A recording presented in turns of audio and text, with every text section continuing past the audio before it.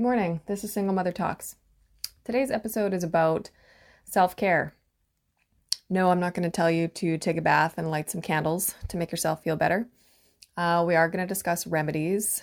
We're going to discuss more than the blanket term of, anxiety, depression, insomnia, PTSD, all of that stuff. And when I'm talking about this stuff, and I'm sharing my stories, it's so that you can sort of get an impression of me. And, it's kind of like a neuroscientist, and you want to know that they're a scientist when they talk about it, right? So that you can sort of take what they say seriously.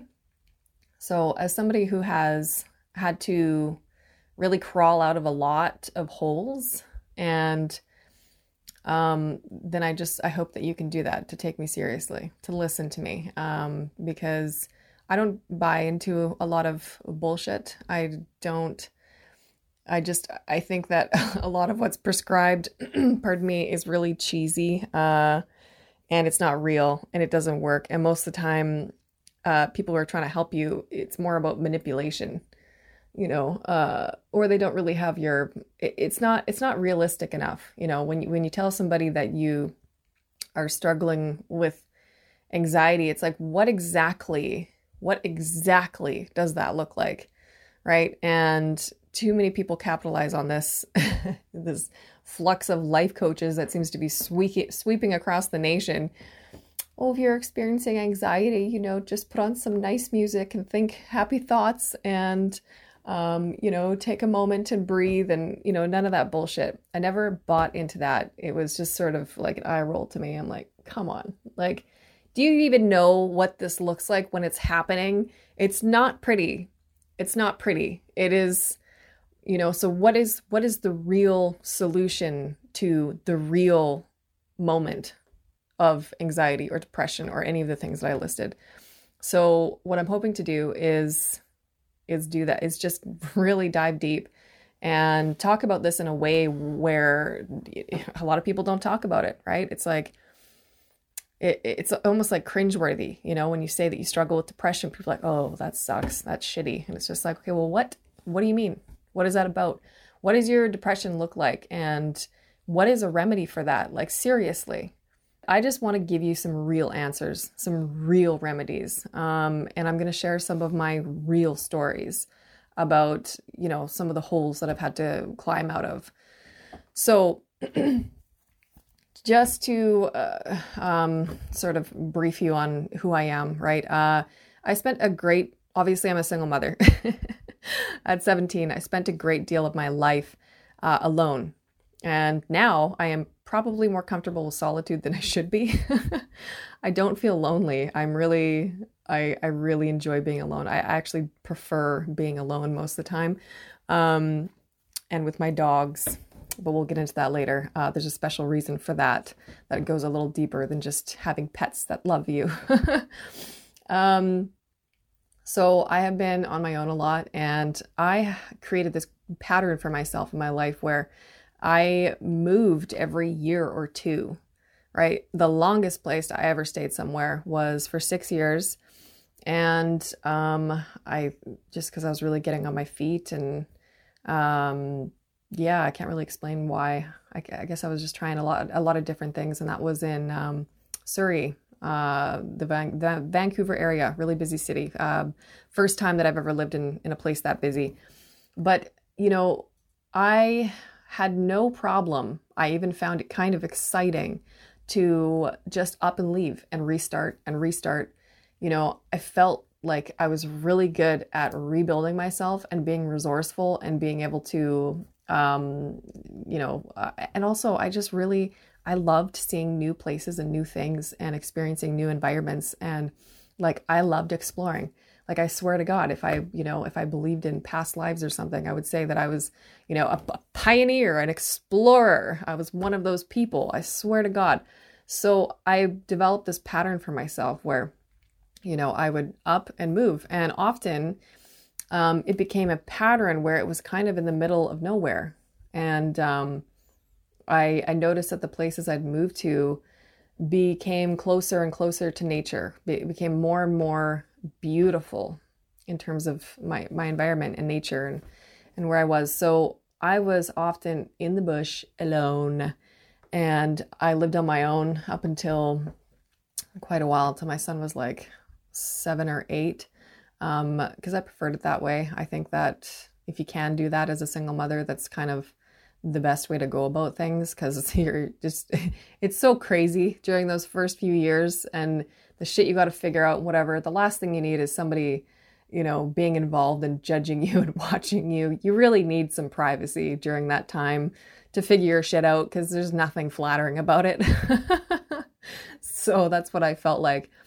So I went through a lot of isolation, and I went through a lot of different changes in environments. And then a lot of hurdles were thrown my way in terms of, sometimes I could not, set myself up properly right away when I got there.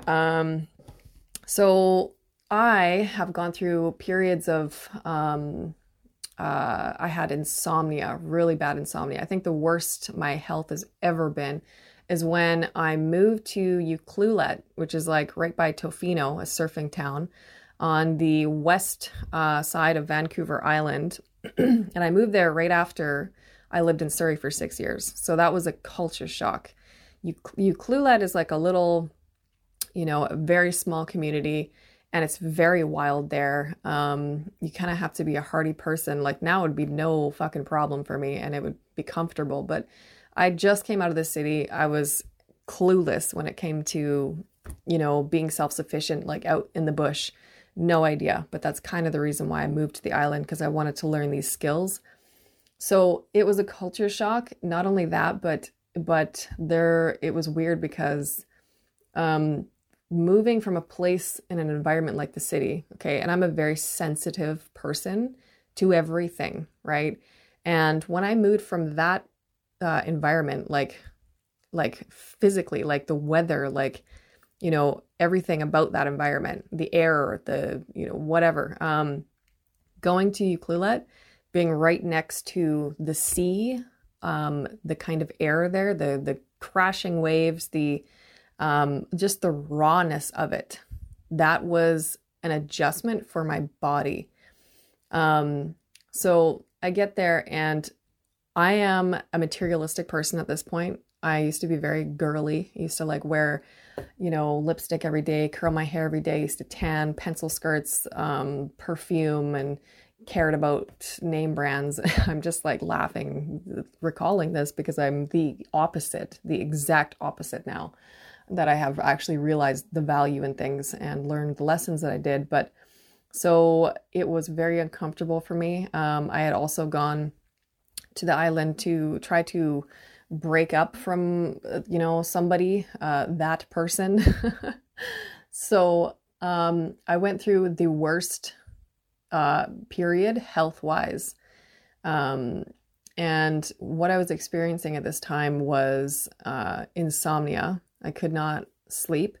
I was cripplingly depressed and suffering anxiety.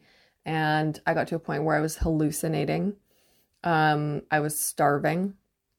And so, I can't remember how everything worked out there. I think I had a different bank, and they only have a CIBC there, and there's no Western Union, and it's really out there. And the only way that you can, get in contact with more of the big box stores, if you drive to Port Alberni, which is a 2-hour drive from Ucluelet. And I just remember being in this position where I had no money to be able to drive. I think my insurance ran out. My bank, HSBC at the time, was not in Ucluelet, so I had to change banks, and they had closed my account. And I went through all of these complications, and I lived on like the outskirt in this little log cabin of town. And so I was just in a position where I only had enough food and resources to take care of my son, right? So I was making sure that he got fed, but I starved myself as a result of that. And like I was living on potatoes and oatmeal, I think. That's what it was. I lost so much weight. So it was so bad, right? And I was trying to use, and I mean, what exactly do I mean, right? What does depression look like, right? I had zero motivation to get out of my bed. Everything was so hard. I felt so heavy. I felt so sad. Thinking about being around people and, them seeing me like that gave me a lot of anxiety. I didn't want to try anything new because it would draw attention to myself. I didn't want to really move, and I felt insecure and powerless. And, my depression was so bad and so heavy that I would try to write about it. I think online there's even still my whole blog about it, but I would try to write about it. And I actually watched this TED Talk by Elizabeth Gilbert, and she was talking about how an entity could be used as a muse to create art, right? So I was looking for some kind of acknowledgement of this depression that I was feeling, because it, like, on a spiritual level, I try not to delve too much into the spiritual aspect of things, because it's really dividing, controversial thing. But personally, I do believe that there's spiritual realms and things to be aware of. When I say that, I don't associate myself with any sort of new age anything cheesy, crystals, tarot cards. I'm not into any of that shit. So I watched this TED Talk, and she talked about a constructive way of using sort of this darkness that I was feeling to channel it into some art. And so I actually tried to get sort of comfortable with the heaviness and the darkness that I was feeling, because it wasn't leaving me, and I had to deal with it every day. And so I was trying to be creative about it. But so I was, I was painting, and, I would take these baths. And I remember the only day that I have actually seriously thought about taking my own life, because I just don't, no matter how low I've been, I never would do that, right? I just knew that I had to be here, for my son. And I just was not going to do that. It seemed cowardly to me, and I'm too prideful of a person. And I don't say that proudly. I know that pride is not the greatest thing, but sometimes it can be a lifeline. So this was the only night that I felt just crushed. And I remember I was listening to this music, and I was in a soaker tub in the bath. I don't know how long I'd been in there for, probably like 3 hours or something. And I was crying, and I couldn't stop crying. And I was so miserable that I came to the point where I thought that the world would be better off without me. That I seriously considered that if I was dead, everybody would be better off. And that is the only point in my life that I've ever believed that, because that's such a ridiculous and cowardly thing. But reflecting back on that, it's a really sad thing to come to that thought about yourself and to actually believe it. It's a very, very sad thing, very sad feeling. And as soon as that thought came over me and I realized that I believed it, it was even sadder. I just cried even more. And so that was really hard for me. I don't think I could bring myself to do it, because I just had a son. Like I had a son. He was 6 or 7 at the time or something. And I knew I couldn't physically do it. But for me, it's all about my mind. My mind is, this huge muscle in my life. It's like a huge superpower. It's just very complicated and very strong. I have a very strong mind. And so when my mind succumbed to that, I believed it in my mind, it was almost just as painful as if it was about to happen. And so that was what that sort of looked like for me during that time. And I remember getting so sick. Oh, yes, I forgot about this. So I got so sick that I could not move. It was for a week. I don't know what was wrong with me. It was a cold or something, but I could not move. I was not eating anything. I was just barely there. And my ex-boyfriend actually came over from the mainland to come and take care of me.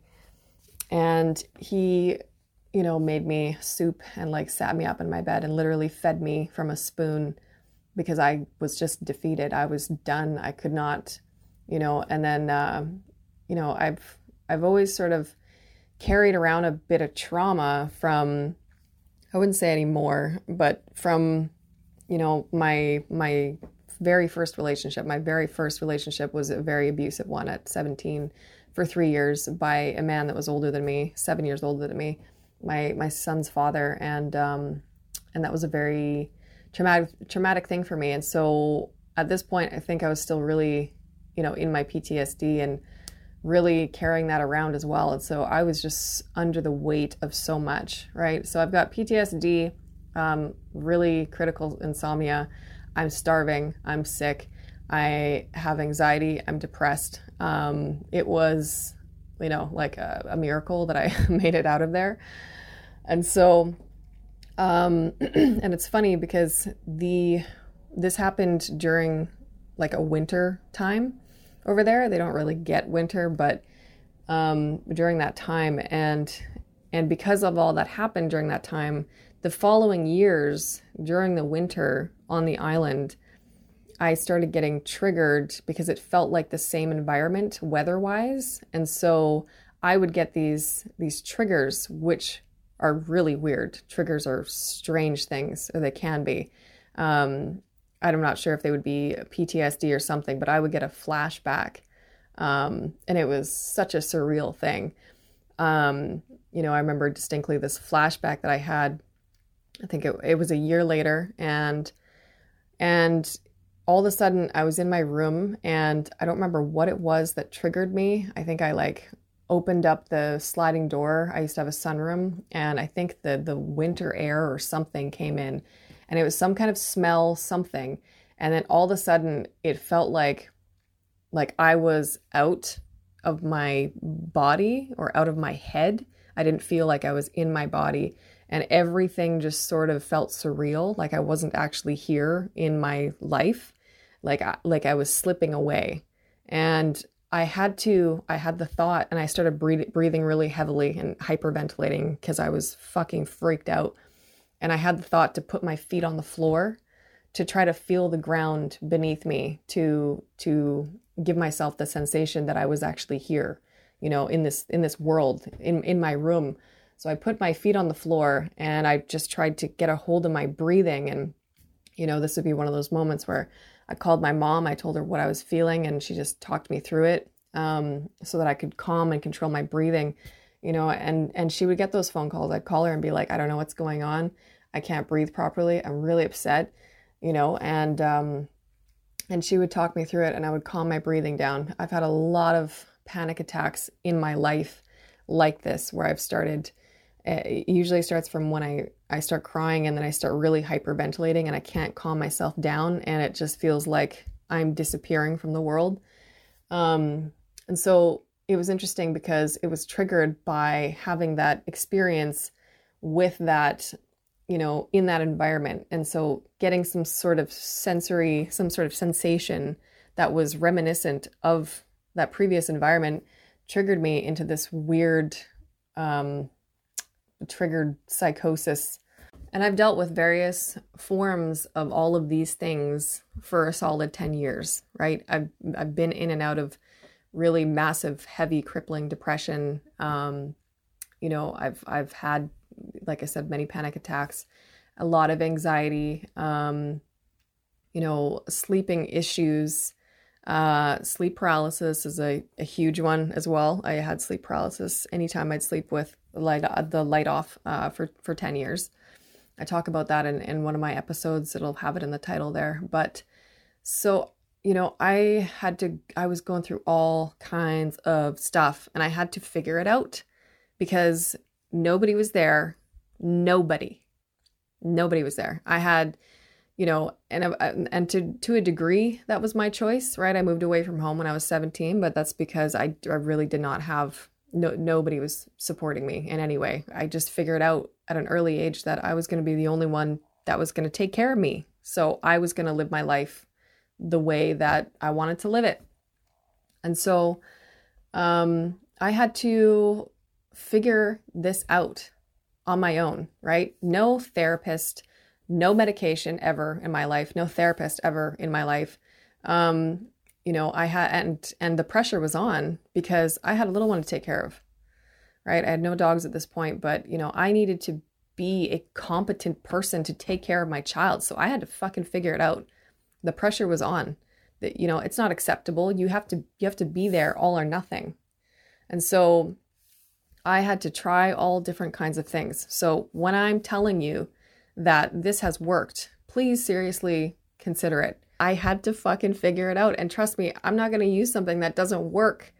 I'm not going to, that's why I don't feed into a lot of the bullshit remedies nowadays, because the truth is that they really don't work. Most of the time, it's just the placebo of your own mind. If somebody's a real good salesman and they have a leader-esque qualities, people like to follow leaders if they're confident. That's a fact. I've watched it. And if you are a confident person, salesperson or whatever, you can sell. You can get people to buy your stuff and to believe in your swing, whatever the fuck it is. So before I get to the remedies, we're going to talk about how we pacify ourselves with vices, which is the wrong thing to do. But let's talk about that first because it's the easiest thing to do, right? It's a lot easier to escape your own brain than to sit with your feelings and work through that shit. The monotony alone. So I have never been addicted to anything. I don't have an addictive personality. I used to smoke on and off, but it's just something I used to do socially, especially when I was younger. I've always just picked it up and dropped it whenever I wanted. I've tried recreational drugs and it's the same thing. It's just a social kind of thing. I feel like I have an alter ego and I can jump into that and have fun, right? But then it's just like I can jump right back into my own skin and, do a cleanse, say a prayer and get back to that person. And that's an interesting thing to talk about as well. Like the polarity between those two types of people and why that's so extreme in some people that grew up with religion. I want to talk about that too, because that's something that I've talked about with a girlfriend who also grew up religious and something that's really interesting. But so let's get back to that later. So I've never been addicted to anything. I've tried recreational drugs and, alcohol is something that I think I've used throughout my life because it is so, it's pacifying for my brain. I mentioned that, I can only say that it feels like my brain is like on fire all the time. Like I try to explain this in other podcasts, but I am so hyper aware of everything. And I've said before how this is a trauma response originally, right? Because when you're, when you can't predict when bad things are going to happen to you, it makes you hyper aware of your environment because you want to be able to keep yourself safe. It's just sort of a mechanism that switches on. So your brain does its best to do that by trying to take in the data and predict things that are going to happen to try to keep you safe, right? So, but it's not like I can just turn that off once the threat is gone. It's something that stayed with me. And I think even more so because I really embraced it. I really dove into psychology and I dove into writing my thoughts out and making these connections. And then I would get this, dopamine hit from seeing my predictions just like kind of line up before me. I would have a sense about this person. I could predict what was going to happen here. Even in my dreams, I have symbolic and premonition kind of dreams, and I have all my life. And so I have this ability to make connections in my brain, and it's always working, and I feel like I'm almost overstimulated all the time, right? So when I drink alcohol, it just makes my brain quiet. That's literally all it does, is it dumbs down my brain a little bit, and then I can actually relax. I don't feel overstimulated. So, I mentioned before, I never had, half the time doctors that I could access or saw regularly.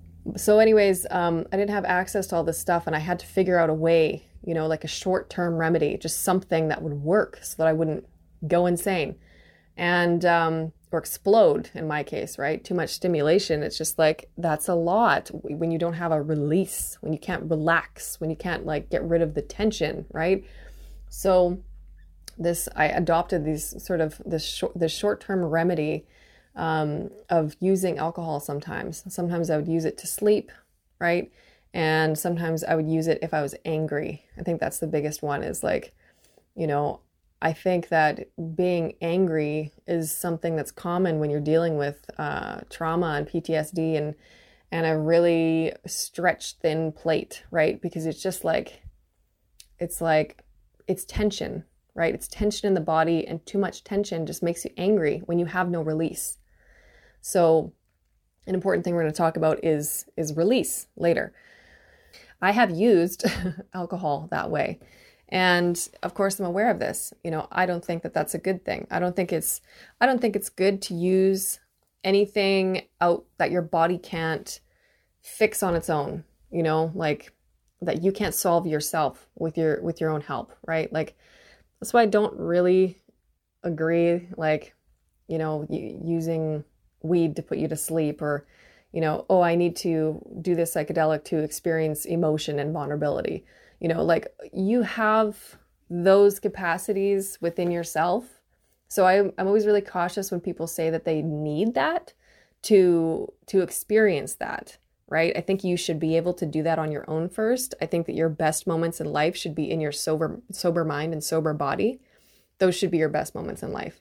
Not when you got high at a festival and you watch the sun coming up, tweaked out of your mind on acid with a bunch of friends, and you're like, that's the most beautiful thing I've ever seen. Best moment of my life, hands down. I think that's a little fucked up.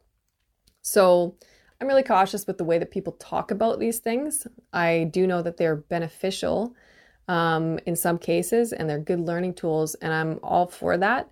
But you have to be able to come to a place where your body and your mind is healthy enough, where you are experiencing the peaks of your life in your sober body and in your sober mind. So alcohol for me was a huge one in terms of being able to pacify myself and calm myself down, because that's what it was more about for me. It was just being able to relieve tension, because I get so overstimulated by things, and being in the position that I was and that I am, it's just, being a single mother is very overstimulating, especially for me. Another thing that I found to be particularly interesting is that when I was with the right partner that I deeply, deeply loved, and we were making love all the time, that release was also very pacifying for me. I was much more balanced as a person, much healthier. And so it was always about the tension in my body being able to release somehow. Now, I'm not out here telling anybody to become chronic masturbators. I don't think that that's healthy either. But then again, who am I to tell you what to do with your body? But, obviously when you're a single mother, you don't always have a partner. You don't always have those options, right? And you shouldn't be doing things that are bad for you. So what are alternatives to releasing tension? Because I don't know if it's the same for everybody else, but for me, that was the main thing. The reason why I gravitated towards things that would pacify myself, it was to release tension. So what are all the answers to these things? What are the remedies? What works for all of these things? If you are a single mother and you don't have access to, the proper help or support or whatever, or you just want to figure it out on your own, things that you can realistically do for yourself from home. Well, not always physically from home, but so first and foremost, your body has to feel good. You can't be feeding yourself with junk food. You can't be sitting around, and then expect to like solve the problem starting from that point. You can't. It doesn't matter how much breath work in the world that you do, how much meditation that you do. If you're not feeding your body properly and you're not exercising it and you're not drinking water, it's not going to work. So I think that an important place to start is making sure that you have those things in order. If you don't know how to eat healthy, learn what that's like. And I'm just going to say this, diets, or styles of eating, okay? Like they can be guidelines, but each body is very individual. There is no one size fits all in terms of a diet that works for everybody, that you should eat this way. You have to listen to your own body and observe what it's doing and how it reacts to things to be able to tailor out the diet that works for you. Okay, there are things that are guidelines, but we have individual systems, right? And that can be because, like our body is so complex. Our minds are so complex. There are things that we don't even understand, so much that we don't understand that's happening in our body. We might have hereditary genes that react to this, or like, we have this certain type of blood type, or, we came from this side of the world where this was in abundance and it was, this sort of climate and, this altitude, whatever the fuck. And so that all kind of like manifests in your genes and determines what works for you and what doesn't. And that's why it's so individual. So, anybody who's trying to sell you on this works for everybody. Oh, I'm a vegan, I'm on a carnivore diet and blah, blah, blah, blah. Like that's great, but use it as a guideline, right? Maybe you are that, but then you make this allowance and that allowance because you notice that you feel better with that, right? And I've tried it all, of course. Like I was vegan, I was pescatarian, I was vegetarian. So yeah, and now I'm definitely omnivore, but I don't eat dairy or bread or most carbs, only unless they're whole wheat and it's like every once in a while. I don't drink anything except for water and coffee. And I don't really eat much fruit either. It's more vegetables and red meat. And I feel amazing. I have to eat red meat. I love red meat, and I like it bloody. Like I like really, really bloody raw red meat, barely cooked, still beating. And I know that I feel the best eating that, right? So I just want to encourage you to find, what works for you. And you're not a bad person if you stray off the path of this diet a little bit because you allow this and it feels better, right? Like it's your body. Figure it out. So it's important to start from there, right? And I also bring this up because in terms of dealing with tension, right? It's more of a physical thing. If you want to solve it the healthy way, right? By not drowning yourself in booze or, you can't always you can't be reliant on, a sexual release. So the best thing to relieve that tension in your body is cardio, right? I find that cardio has really helped me, right? If I'm really pissed off, and it's the hardest to do cardio when you're pissed off. Fuck this cardio. I don't want to do this. The last thing I want to do is go for a run and enjoy nature when I'm fucking angry. So I'll admit it's really hard to do that, but it is probably the best thing for you, because you are sweating, you are working your muscles, and there's something about, putting all of that pent up energy, anger, tension somewhere. You have to expel it. You have to get rid of it somehow.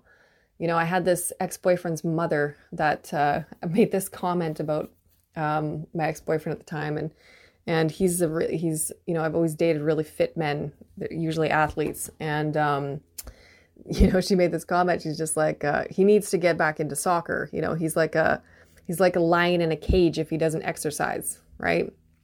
And that was true. I would see it come out. If he wasn't able to really work himself, then all of that pent up tension came out at me and everything else in life. So I resonate with that because it's kind of the same for me. I don't think I'm nearly as, maybe not as aggressive, but like in my mind, I'm like, fuck. So to relieve tension, the best thing you can do is really run and get that cardio. Even better is to lift, for sure. Moving your body, right? And anybody who doesn't like to work out. Okay, I don't believe I don't like anything that's like commercialized. I don't like anything that's mainstream. I am more on the side of thinking that to be healthy and super fit as a result of your lifestyle, right? Like living it, right? Going for hikes and running in nature and swimming and doing all these activities and just being mobile around your home, constantly moving or whatever, that sort of makes more sense to me than, going to a gym, being in that environment, putting on your squeaky clean runners and, popping in your headphones and putting on your little Gymshark outfits, all that stuff. I don't think that you need to go to a gym to get fit, right? That being said, if that's not your avenue, I do think that you need to have some equipment at home, something heavy to lift, pour some fucking concrete or something. You need some weight. So, I'm certainly not saying that, as a single mother, lots of you are in destitute. You can't afford certain things, maybe not a gym pass. And so there's alternatives, but working your body somehow, whether it's through lifestyle, working out at the gym, home gym, whatever, it's essential. It is essential. Okay. There is clarity. There is release. And I think having release is so important to a single mother. You have to be able to release and in a healthy way and in a self-reliant way, right? Our whole thing is being comfortable, being self-sufficient and independent, right? Codependency when you're a single mother is just, it's not, I would dare say that it's not a good thing, right? I'm not going to tell you how to live your life, but it's a lot. It's a big ask, right? If you're going into a partnership and you're a single mother, it's a big ask from somebody, right? So I think that being able to do most of everything on your own and learning that and getting comfortable with that first and foremost is important. So moving on, things like meditation and breath work. Sure. Can all be very beneficial. Let me tell you why that hasn't really worked for me. It depends on the environment. It absolutely depends on the environment. Can I sit in my own house and sit there and meditate? Absolutely fucking not. I am going to get distracted by everything that I see in the house that needs to be done. I'm gonna sit down and I'm gonna get a whiff of, dog or something. And I'm gonna be like, fuck, I need to vacuum and I need to wash all this and this and this. And I'm gonna hear little noises and I'm gonna, wonder who's getting into what. And like, it's just way too distracting. And so applying that pressure to myself, I should be able to sit here and meditate and calm my ass down, in this house. That's not fair. That's not fair. You're programmed 24 hours a day to be aware of that shit. You can't expect to sit down and be like, okay, let's just turn it the fuck off and meditate now and be calm. It doesn't work like that. At least it does not for me. And so it's kind of the same thing with breath work, right? When you're doing breath work and it's sort of the same meditational thing, you're sitting down, you're focusing on your breath. It's like, I can't focus in that environment, So the thing about that is the only time that I'd be able to do something like that is if I'm, sitting out in the yard or sitting in nature or go for a walk or something, right? But again, I'm not going to be able to relax and do that if I don't know that my house is going to be able to remain like not in chaos while I'm gone. If I can be completely sure that everything is at peace and nobody's going to die, then I can focus on that, right? If I can't, it's not going to work. I'm going to go to the park and I'm going to be like, what the fuck is going on at my house? Like I'm just thinking about all the things that could happen because it's my responsibility. I'm holding the ship together, right? If I decide to go and meditate and somebody dies or turns on the gas burner and the house blows up, right? Like whose fault is that? It's my fucking fault. Shouldn't have gone for that walk to the park. So, it depends on the circumstances for that. I would say that's something that has really helped for me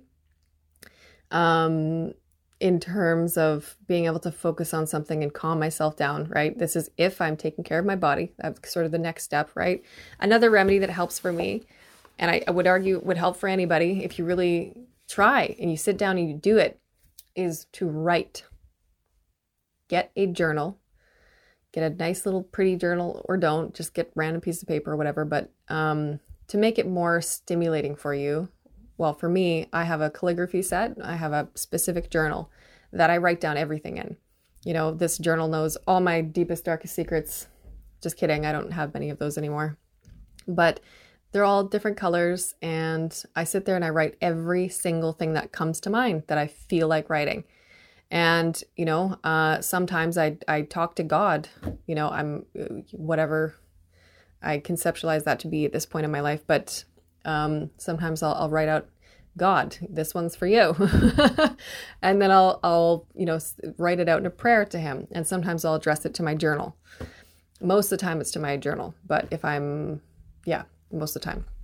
So I will practice calligraphy and handwrite and write in my journal and focus on my thoughts. And I will take the time to do that. And I try to do it every day.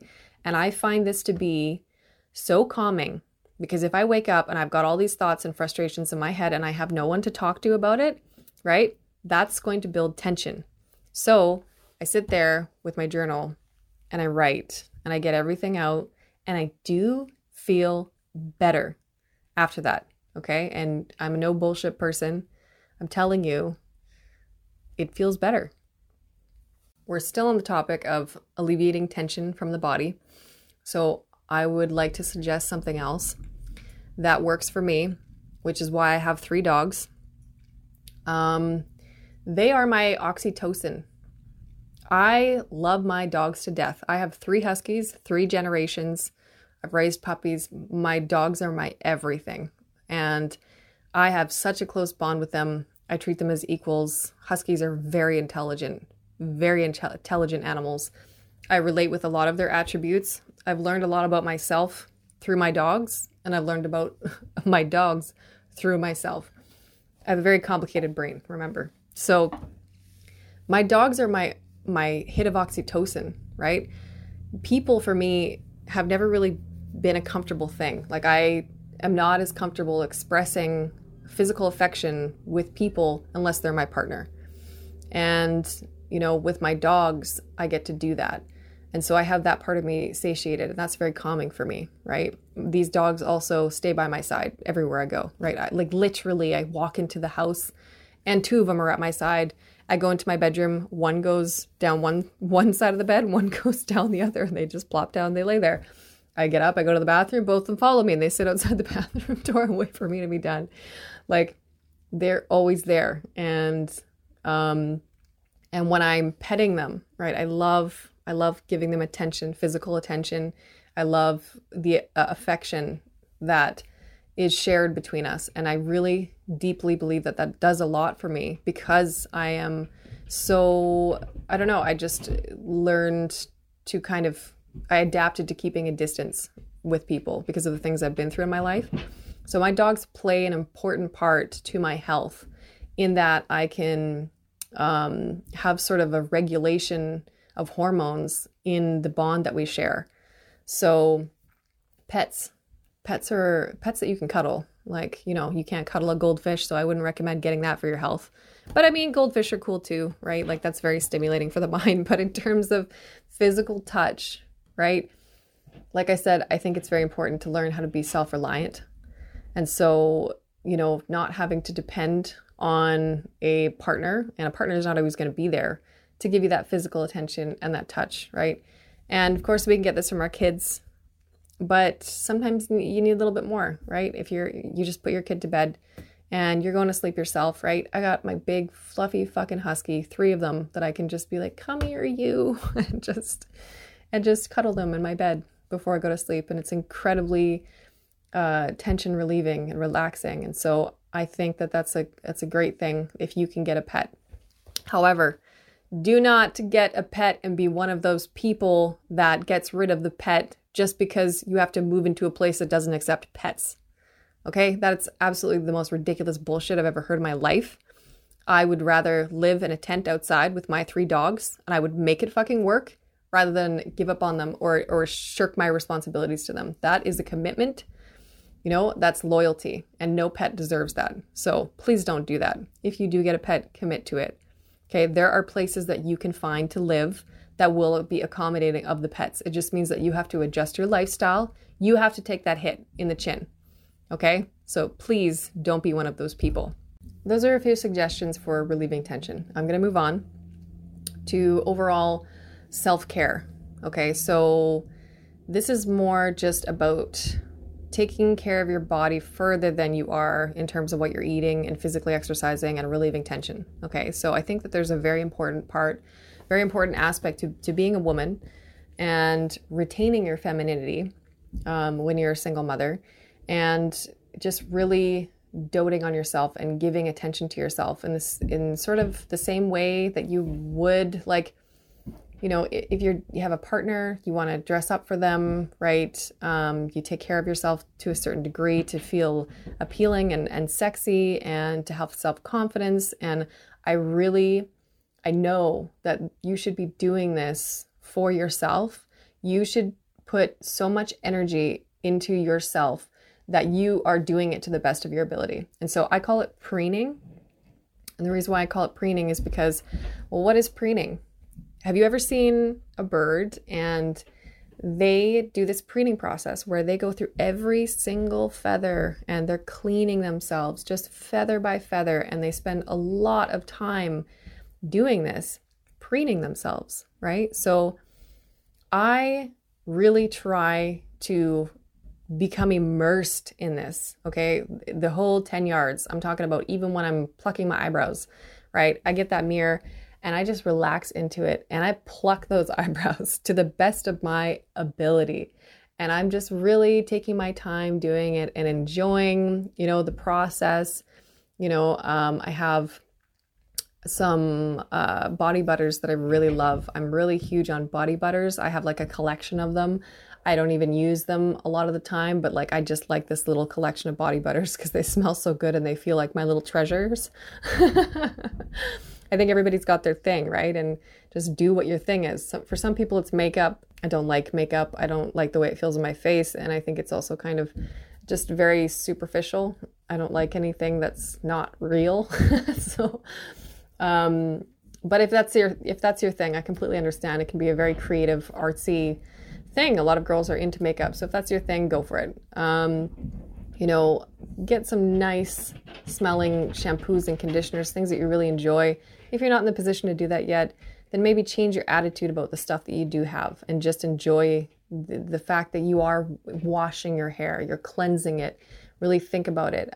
Like the whole idea of preening is to sort of get into this very focused state, very focused, meditative, therapeutic state where you are taking your time on your body and you're really enjoying the process, whatever it is, shaving your legs, brushing your hair, you know, plucking your eyebrows, putting your makeup on, brushing your teeth, whitening your teeth, you know, whatever it is that you're doing, just really take the time to love yourself, to give yourself attention, to look at yourself and feel good about yourself. You know, like it is just something that needs to be so incorporated into your life, right? Try to look nice. Try to put clothing on that you feel really good wearing. It makes you feel feminine. It makes you feel attractive. You know, it shouldn't be just about comfort and functionality all the time, right? You should really try to retain your femininity. I think that's important, right? If you're just wearing sweatpants all the time and you're not, you know, putting any effort into yourself and that just becomes the norm, then I just think that it's going to become more and more acceptable for you to not care. And I just don't think that that's good for the longevity of your health as a woman, a young, vibrant woman, right? Just because this is a difficult time in your life doesn't mean that, that part of you should just die altogether, right? It's something that you should work on. The same with every other way that you're trying to evolve, right? So I think that's really important. And also because, we're sort of set at this default of our cup is never going to be full enough. It's always going to be in deficit because you're a single mother and we're stretched so thin that you're always sort of going to be in deficit. So as much as you can do to fill that cup, every chance you get to put some attention and something back into that cup is an opportunity, and you should take it, right? It's very important to try to, fight the impossible battle. You can't just admit defeat. Even if it's impossible and you know it, you still have to get up and try. You still have to try because, what happens when you admit defeat, right? Then that cup eventually gets to the bottom, right? Rather, if you keep on trying, that it always sort of stays half full, at least. It's better than giving up and losing everything. So what are the real things that work for depression and anxiety? In depression, it is like monotony and heaviness, and everything feels the same, and you have trouble getting excited about things or getting ambitious. Everything just feels so slow and hard and pointless, and you feel useless, and it's just blah. It's just a whole bunch of blah. I have found that when you start your day, I think this is important just to start your day in general, not only when you're depressed, but I find it's really beneficial to drastically change your sensory environment first thing in the morning, because it makes you uncomfortable immediately, and it sort of shocks all your senses, right? If you're kind of used to this drawl of the bedroom and the house air and whatever, right?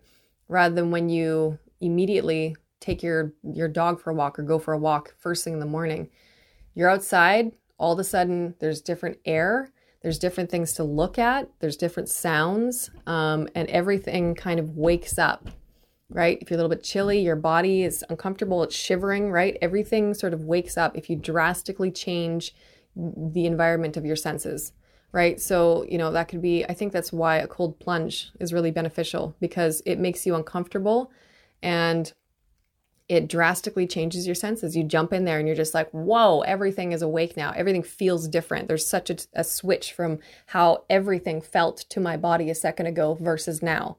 And so, that's why, I don't know, it's just taking a nice hot shower when you wake up is like, it sounds very relaxing.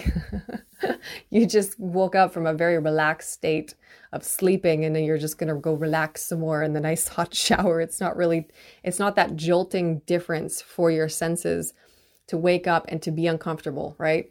And it's sort of like when you kind of set the bar, right? So you wake up, you make yourself uncomfortable immediately, right? So think of it as a bar, and it shoots right up. There's the bar. You're uncomfortable. You're as uncomfortable physically as you're going to be that day. It makes everything else in that day feel easier, because it's not as uncomfortable as that one moment, right? So, and this really works. This really works mentally. I'm going to go off on a whole thing about fasting. A lot of people hear that word, and like my roommate, it's a new roommate, and I was like, oh, I'm fasting. I just completed a 45-hour fast. Unfortunately, I wanted to go for 4 days, but I had to cut it short. But I'm like, oh, I'm fasting. And he's just like, oh, you're starving yourself. Well, yes, but it's not about that. Fasting is so beneficial. I know I'm going to have so many people chirping at me going, you're not a nutritionist, fucking scientist, whatever, blah, blah, blah. I have read a lot about this, and I have fasted a lot in my life. So I'm coming at you from this position. And like I said, I don't like bullshit remedies. So I wouldn't speak on something that does not work, right? And for fasting, it fucking drastically works. It's amazing. It's an amazing tool. So the idea with fasting is that your body, so you're getting fuel throughout the day to eat, right? And when you are not eating, and you have to make sure you drink lots of water, okay? Dry fasts are for experienced fasters only. That's a lot more controversial, and you cannot go as long when you're dry fasting. But so you want to fast with water. Do not attempt dry fasting if you are not an experienced faster or unless you've read a lot and whatever, all the disclosures, talk to your physician, blah, blah, blah. You want to be drinking lots of water, right? And the idea is that when your body doesn't have the regular fuel that it has through food, right? What it does is it will not only go for your fat stores in your body, but it will eliminate anything that doesn't belong there first, right? So we have a lot of toxins that build up and our body stores it in our fat, right? And you have just toxins that build up everywhere in your body, right? And when you're fasting, your body will target in desperation anything that it can get rid of. First, it will go for your fat, and then it will start going deeper, and it repairs cells in your body. It rejuvenates you. It completely disintegrates all the shit that shouldn't be there, right? So, and what it does is it also takes a lot of stress off your digestive tract, and which can do wonders for inflammation. So I recently just completed a 45-hour fast, and the first day is always the hardest because you're used to eating food constantly, and that is going to be extremely uncomfortable for you at first. You're going to have these hunger pangs, and you're just like, oh my God, like you get wafts of food. You're just looking at shit that would never normally seem appealing, right? Like a can of beans. You're like, holy shit, I would kill somebody to eat that can of beans right now. But it's also rewarding because if you can control your mind in those moments, it feels extremely good. It is very empowering. I'm telling you, it is a very empowering feeling to be in control of yourself that way, right? And it will pass. Usually what I do when I feel really hungry is I go and down as much water as I can to fill up my belly, and then I'm better. Sometimes I'll put a little bit of Himalayan salt in my water as well. And that just makes me feel a little fuller, and it takes away that hunger, right? And there will be a few of those moments where you feel like you're going to die if you don't eat, but they go away, I promise. And so the first day is always the hardest, but you start getting a little more control. You have a little bit more comfort over it. The next day, I've done a longer fast before, and the next day, right? And so it takes all that tension off of your stomach. And let me tell you, I felt amazing. Slept like a baby the first night, and I woke up the next day and my stomach had nothing in it. It was relaxed, and I noticed all my inflammation was gone, and I had so much clarity of thought, like all the cloud even in my head had been eaten up by this fasting process. It felt so good. So, I fast when I'm trying to get control of my weight because I can gain weight very easily and I can lose it very easily. That might be because of my genes. I have a lot of obesity in my family, but it's something that I have to be conscious of. So, I put on a little bit of weight since I've been here, and I don't like it. I don't like it. It makes it a lot harder to fit into all the clothes that I have, right? So it decreases the amount of stuff that I can wear, and that alone is annoying. Because, I can't always afford to go out and buy new shit or whatever. So, and I just like being thinner. I find, I feel my best when I'm thinner. I have more energy. I'm a lot lighter. So whatever, I like being thinner.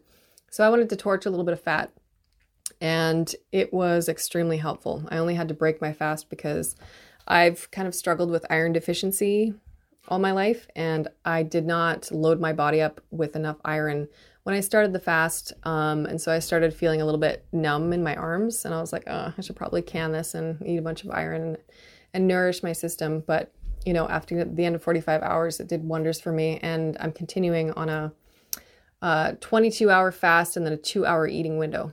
So that means I have 2 hours to eat within that time frame each day in the evening, and and a lot if I'd like, just load up on calories, right? And then you have the whole day to sort of burn it off. And I'm getting my body into this rhythm. And so this feels amazing for me.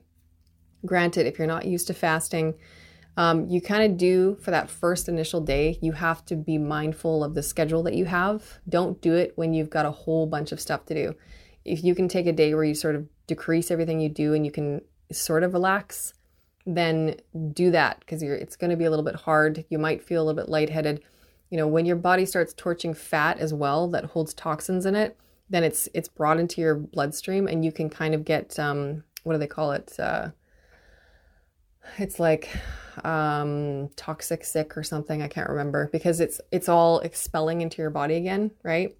It's all going into your body before being expelled again, right? So it can cause like some mucus and maybe a little bit of nausea or whatever, because your body is torching all that fat and those things are entering your body again before it's getting expelled. So it's a good idea to really plan your first day at least of fasting. But I swear by this. You know, if you know that your diet has been really poor or you've been drinking a lot or whatever, it's an extremely effective reset. Or if you're just feeling very depressed or cloudy headed, which is something that, you know, I get a lot with my hormonal cycles. When I'm PMSing, I'm like, oh my God, I can get the worst brain fog ever. And it's an extremely effective tool for clarity of the mind and of the body. You feel amazing. I can't say enough about it. Fasting is the easiest way to heal yourself, I would dare say, of many, many, many, many things. So the last thing I'm going to throw in there before I say goodbye for today is dealing with insomnia, because this one is really, really frustrating, and it again adds tension. When you're sleeping, you are doing the most in-depth healing from the day, right? Your body is taking everything and it's refreshing you, right? It's like the internet when you go to Google and everything freezes, right? You hit that refresh button, everything's brand new all of a sudden, like just like that, poof, right? So when you're going to sleep, your body's doing the same thing. And not only that, but it's repairing everything, it's healing, it's deeply healing, and it's so essential to get a proper sleep. Sleep is very underrated. Sleep is like the secret weapon, aside from fasting, I swear. But sleep is something that we need every day. And so it is very frustrating when you cannot sleep. For me, my mind, I think for a lot of people, right? At night when I can't sleep, I'm thinking about every stupid thing I've ever done in my life. And in this, like, I'm circling the drain with all my negative thoughts. And I'm just, oh my God, I can work myself up so much and build the tension even worse. So there is kind of all the things that I'm sure you have read about how to curb insomnia. I would say that the things that have really worked for me, because I mean, what you'll normally read is like, oh, take a hot bath before bed to sort of calm yourself down, you know, read a book so you're not in front of a screen and exposed to bright lights right before sleep, you know, so you can you're just calming everything down, right? Make sure you get enough physical activity during your day. You know, as a single mother, sometimes you don't. Sometimes you have an off day, right? So I would say the quickest way, the most effective way that has worked for me is, one, you know, force yourself to get up early. I like getting up at 5. That's my comfort. I like getting up with the sun. I think that is the most healthy thing to do. It works for me. So I will force myself to get up early. That being said, if you're having insomnia and you don't get to bed till like 2 or 3, you're not going to get up at 5, right? And then the cycle sort of restarts itself, right? Because then you don't get to sleep until super late, and then you sleep in super late, and then you're up super late, right? So it's really hard because it can cycle on like that. So, you know, how do you fix that? I have found that there is some sort of meditative mind fuckery that has worked for me. When I'm in bed, right, and the room has got to be completely black, no light in there, and no sound. This is how I sleep. And I found that this thing works for me in my head. So my eyes are closed, and I don't move my body at all. I focus on completely not moving my body. Once I find a comfortable position, I don't move. And because you can feel there's like a certain thing that you get into where you can feel every single little, twitch or whatever of your body. You can tell when it's perfectly still, right? So keep your body perfectly still, comfortably. And when you close your eyes, I focus on looking and focusing on the blackness that I'm seeing in the distance. Okay? Because I think what a lot of us do is when our eyes are closed, we start thinking of all our thoughts and blah, blah, blah. And our heads get filled with all this bullshit and our eyes are darting around and whatever. There's something to thinking in your head that you have to focus on the blackness because you're looking at it. You're looking straight ahead. You have your eyes closed. I know this sounds silly, but I swear to God, this fucking works for me. And I'm out within like 10 minutes. I wake up the next day and I'm like, holy shit, it worked again. I have trial and errored this lots and it actually works. Very, very few times where it doesn't. And so there's something about being perfectly still, right? And you are saying to yourself, you're looking specifically at that blackness, right? And you're focused on it and you're always looking at that blackness. And whenever your mind starts going off or whatever, you go, no, I got to continue staring at that blackness, continue staring at it, right? And you focus on never breaking that focus on the blackness straight ahead of you. It's as deep as you can go. You're looking into that blackness and you never shift your focus from that. And then poof, eventually you're asleep. It's so weird. I know it sounds strange, but it's this weird thing that I came across, that I discovered, that I have trial and errored, and it actually works. But the catch is that when you're keeping your body still and you're doing this, the second that you need to move your body or you flinch or something, you restart, right? So then you go, oh, okay, all right, now I'm settled again. Focus on the blackness. Look ahead and just look into the blackness, right? But the moment that you move, you're restarting, right? Your body's suddenly awake now and you got to restart. So that's the catch. But I don't know, man. That's what's worked for me. So if you can't get up early because you're staying up too late, you have this really active insomnia, and you're going through that cycle. If you need something to kind of work sooner than that, that's what I would recommend. But, coupled with that, once you can get up very early, that's a very effective way to tire yourself out more during the day, is to just get up earlier. If you wake up at like 9 or 10, then it's just, you're going to stay up later. It's just kind of common sense.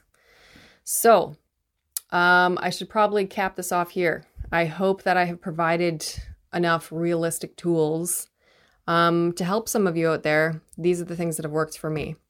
Thank you for your time today, and I will see you next time.